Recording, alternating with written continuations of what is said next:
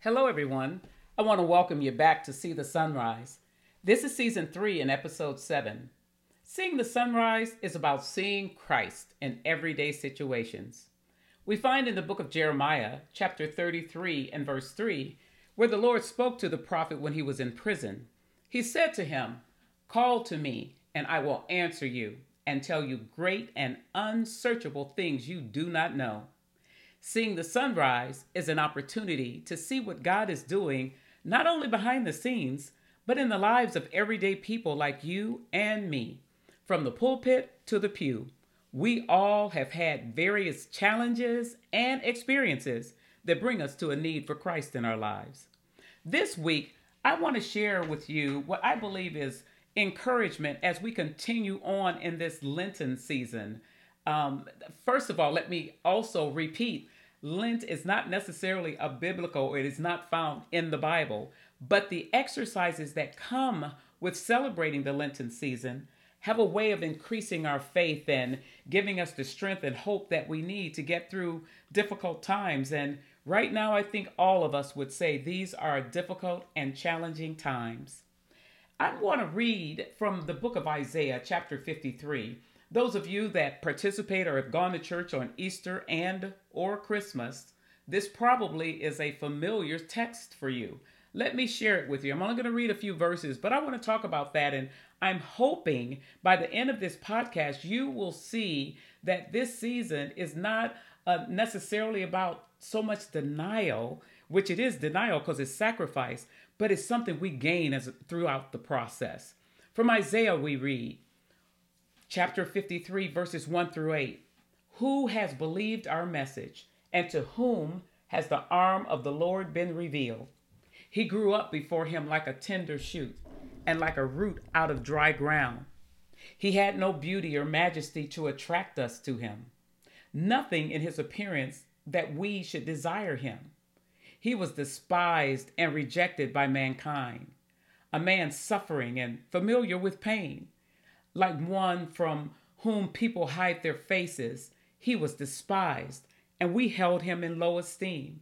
Surely he took our pain and bore our suffering, yet we considered him punished by God, stricken by him and afflicted. But he was pierced for our transgressions, he was crushed for our iniquities. The punishment that brought us peace was on him, and by his wounds we are healed. We all, like sheep, have gone astray. Each of us have turned to our own way, and the Lord has laid on him the iniquity of us all. As I said before, this scripture is one that we hear often during the Easter or Christmas season, but I want to talk about it during this time of sacrifice.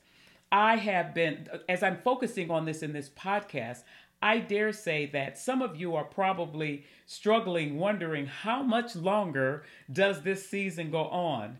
And I've had a number of people ask me that, and it's made me chuckle because they were only a couple of days into the sacrifice, and there were several more weeks left. Right now, we're almost at the halfway mark. And I hope and I pray that you are gaining something as you're walking through this season.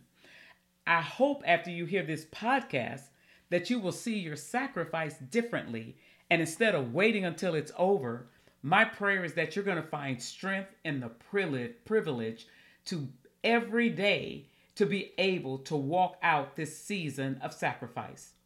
One of the things that gets watered down during this time of year is that most people are looking at this season as giving something up instead of gaining something. Here in this book of Isaiah, this 53rd chapter, we hear of a sacrifice made on our behalf so that we could gain life. It is in this book of prophecy from Isaiah. It is a most moving prophecy of the cross. It speaks of the price that redemption paid and how personal it was, and it is for us. It's also a preview of God's purpose by sending his son. We repeat it often and all the time, John 3:16. We say it without really thinking about the magnitude of the gravity of what was given us and what it took for it to pay for our sin. And that scripture is easy. I'm sure most of you, if you've gone to Bible school or Sunday school, you remember that scripture. For God so loved the world that he gave his only begotten Son, that whosoever believeth on him shall not perish, but have everlasting life. You've quoted it many times, but comprehending the full meaning might be a little bit elusive. The details in this 53rd chapter of Isaiah of Christ's death on the cross, it should call us to re-examine our impatience through this time of year.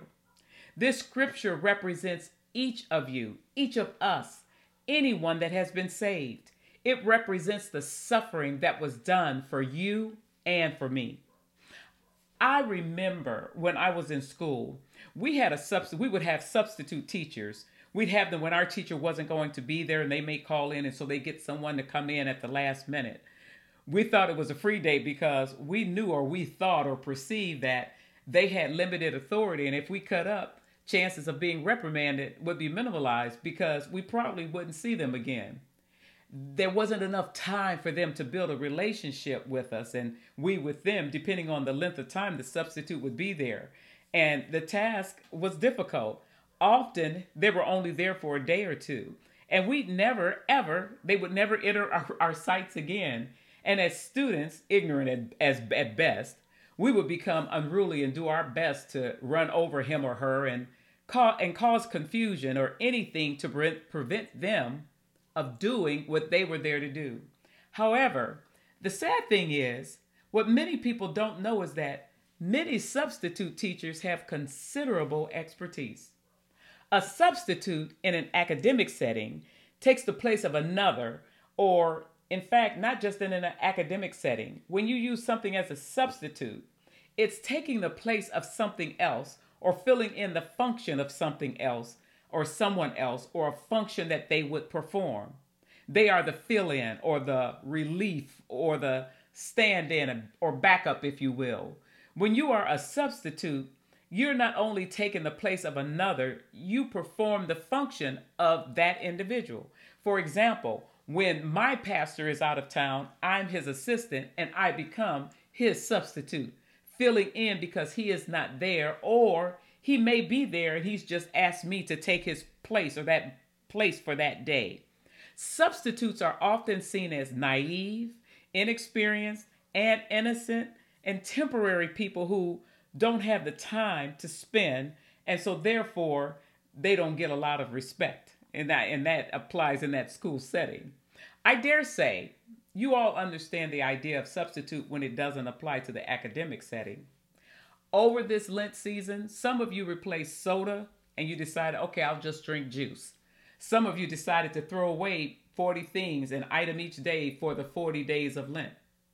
Or some of you subbed sweet treats with, I saw a laundry list of things like smoothie bowls, banana splits, granola, honey fruit dip, applesauce and cinnamon bread, glazed fruit, peanut butter and apples. You get the picture. Some have swapped television for radio. Or you skip dinner, but you eat twice as much for lunch. You switch from Spotify to YouTube. You went from cursing to using bigger letter words that are just as jarring. You went from hot showers to no showers. I don't recommend that one. You use the scale, or you choose to not use the scale. You refuse to step on it, not to step on it throughout Lent. And that's something that necessarily shouldn't be sacrificed. You might need that check-in every now and then. Some of you have chosen to not eat out and chose to cook at home. Or some of you have said, okay, I won't look at the news. Instead, you go over someone else's house and they have the news on 24/7. You get the idea of substitute. Church, those things that you say you gave up as a sacrifice, that's not sacrifice. All you are doing is replacing the thing you long for with something that doesn't make the sacrifice so difficult. When you think of it in the academic setting, substitutes are seen as little authority. And when you think of that, that's why they don't get the respect that they deserve. But today, I'd like to share with you a substitute who has all authority, all knowledge, one who is almighty and who knows all about you before you ever met him. Before you wake in the morning, he already knows what you're going to do. Before you lay down at night, he already knows if you're going to fall asleep or toss a turn. He knows all about you. He knows what sin you're going to commit before you commit it. I want to talk to you about a substitute who sacrificed all for our freedom. But to fully understand this substitute, I need to tell you a little bit about what he's done. I need to give you some background. You know how, and sometimes when you're in college, you want to look at the professor's curriculum or physicians, the curriculum vitae. It tells you what they've studied and what their expertise is. So let me just tell you a little bit about his expertise and his experience. Let me tell you that one of the things that makes him a great substitute, he was wounded. He was wounded for our transgressions. Now, transgressions refers to intentional rebellion. Some call it presumptuous sin. That means when we are intentionally disobedient. Now, don't sit and think that you don't ever do that, because we do it in the smallest of things. When the Lord tells you to maybe get up, something simple, to get up and help someone else cross the street, and you're like, I'm not doing that. That's intentional rebellion. As small as that might seem, it might be a big deal for that person that he's told you to go to. An example in the word, Samson was intentionally disobedient. He broke the Nazirite law. When Samson was born, he was dedicated to God at birth. But his intentional actions, he touched a dead animal and ate honey out of his carcass. And then that whole deliberate part of sinning when he allowed his hair to be cut.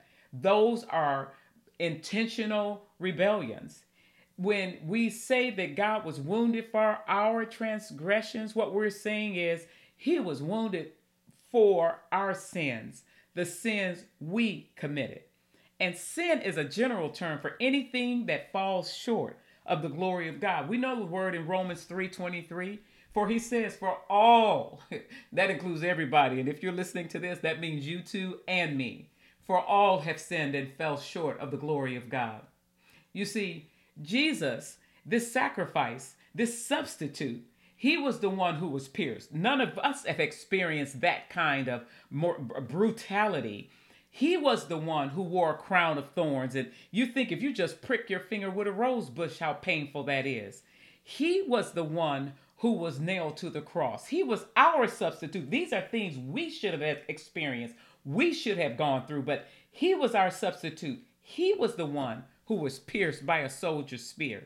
Yes, he was wounded for our transgressions, for our intentional rebellion to willfully sin and disobey the word of God. Now that's sacrifice. Think of all those other lists of things I gave you and those things you said that you sacrificed during 40 days, but you never had to be pierced. You never had to wear a crown of thorns. You were never nailed to a cross. You were never pierced by a soldier's spear. He had done nothing to deserve death. Even the thief on the cross acknowledged that. He said, we are punished justly, for we are getting what our deeds deserve. But even a thief, he said, that hung next to him. One of them didn't say anything, but that one he got the message, he got his mind right. He said, this man's done nothing wrong. His wounds were because of his love for you and for me. Christ was our and is our substitute. The wounds of Christ were prophesied by Zechariah and many of the other prophets. The wounds of Christ were in God's plan for our salvation. The wounds of Christ were for you and for me. Let me tell you something else about this substitute, this experienced substitute who has gone through all the things that we have gone through and understands that how we suffer, but he shows us and he's given us a way out through his blood. This substitute was bruised for you. The word says he was bruised for our iniquities. And iniquity is more deeply rooted. It refers to a premeditated choice. That means you know you get ready to sin before you do it, but you commit this iniquity or this sin, and you continue to do it without any need or feeling of repentance. You remember David and Bathsheba. People like to tell that story. It led to the killing of Bathsheba's husband. Uriah, He did nothing wrong, but it was the sin of David. But God forgives iniquity as he does any type of sin when we repent. Jeremiah 33:8 says, I will cleanse them from all the guilt of their sin against me, and I will forgive all the guilt of their sin and rebellion.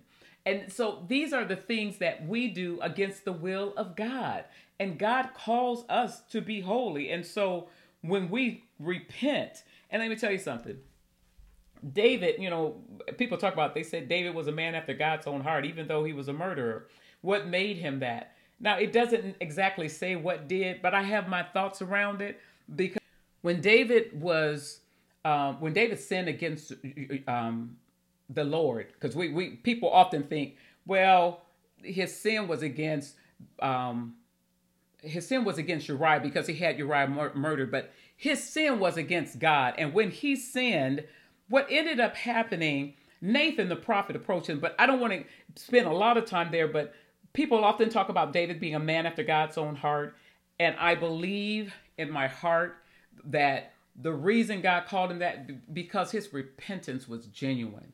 Because in the word he says, Lord, it's against you and you alone have I sinned. Stop allowing people to remind you of your sin. The Lord knows you've sinned and he's forgiven you. And if you confess your sins, he said he's faithful, he's just, and he'll forgive you and cleanse you from all unrighteousness. So don't let people hold things over you that you know that you've gone to the Lord and he's already forgiven you and said, your sins be as scarlet. He's washed them away. You don't have to worry about it. He said, though your sins be as scarlet, that's what he says. He said, I'll make them white as snow. So just know that God is able to do exceedingly abundantly above all that you ask or think or can imagine. Iniquity left unchecked leads to a state of willful sin with no fear of God. And the biblical writers use different words to refer to sin, and there's many forms of sin, regardless of how depraved a human heart can become. Jesus' death on the cross was sufficient. In other words, that substitute to cover all of it. That right there is hallelujah worthy. Imagine the bruises of the cross, bruises from the crown of thorns, bruises from the nails, bruises from the jolting or the setting of the cross, bruising from the writhing of his body against that cross. This was not easy. He was bruised, if you think about it, for our sins, something he didn't do. Jesus came to set those who were bruised, as he spoke in Luke 4:18-19. He spoke from the scroll of the prophet. He came to set people who were bruised free. He said, the Spirit of the Lord is on me because he has anointed me to proclaim good news to the poor. He sent me to proclaim freedom for the prisoners and to recover sight for the blind, to set the oppressed free, to proclaim the year of the Lord's favor.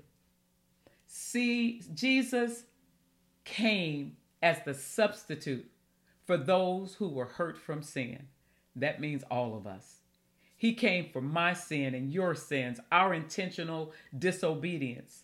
How serious our sins were. We fell away from God, and God needed a way to bring us back close to him. Why? Because he loved us. How wonderful is his love. Jesus is our peace.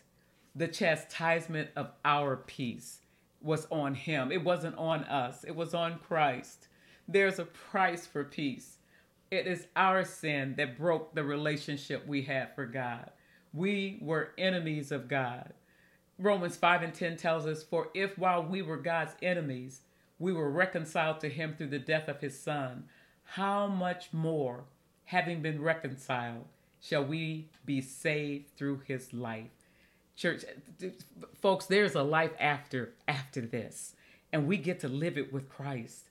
This animosity was put, this enmity, this stuff that went against God, it was put away on the cross. But now in Christ Jesus, according to Paul and to the churches Ephesus, you who once were far away, been brought near by the blood of Christ. Peace was made for us at the cross. I don't know about you, but I look forward to seeing the substitute, the one who didn't just stay for a little while, but he desired to have a relationship with me. He desires to have a relationship with you. He's the one who is willing to stand in my place and in your place when life is upside down. He's the one who's there when I ignore his calling and through willful disobedience and choosing to live my life as my own and you choosing to live your life as your own. I hope you want to get to know this substitute even more. The one who's willing to suffer physical harm, to be bruised, to have prickly crowns placed on his head, to be hung on a rugged cross where gravity pulled at his flesh for you, for me, for our redemption, to be reconciled back to him. I want that peace he brings, and I want to know that substitute who was willing to pay a steep price for my freedom, for our salvation, for our deliverance. Oh, how wretched we are, yet saved by the blood and the sacrifice of the substitute. The next time you get weary as you journey, as you continue on in this season of sacrifice, I hope and pray that you won't focus on the condition, but that you will focus on the substitute, Jesus the Christ, the one who willingly became the sacrifice for our lives. What you've given up will never come close to our substitute. There's a song I'm reminded of, and I tell you, when I think of it and I think of the substitute, I tell you, it just makes me leap. Old folks used to sing it, and I tell you, I can't even say old folks. I think anybody that understands what happened at the cross, you begin to understand how much you are loved and that nothing can pull you from the grasp of the hands of our Lord and Savior. It says, at the cross, where I first saw the light, and the burdens of my heart rolled away. It was there, by faith, I received my sight, and now I am happy all the day. I hope you are happy today. I hope you have the peace of Christ. I hope you have the substitute in your life. We have peace with God through faith in Christ alone. Therefore, since we've been justified through faith, we have peace with God through our Lord Jesus Christ, through whom we've gained access by faith into this grace in which we now stand. Bless God. Thank you for the substitute. Until next time, brothers and sisters, keep the faith. Hang in there. God's got you. Don't look at this season as a sacrifice, but look at it as a way to identify the one who gave up everything for us. He's never going to leave you. He will never forsake you. Blessed be the name of the Lord. Seek to live a life of peace, and be sure, brothers and sisters, see the sunrise. See Christ in your everyday situations.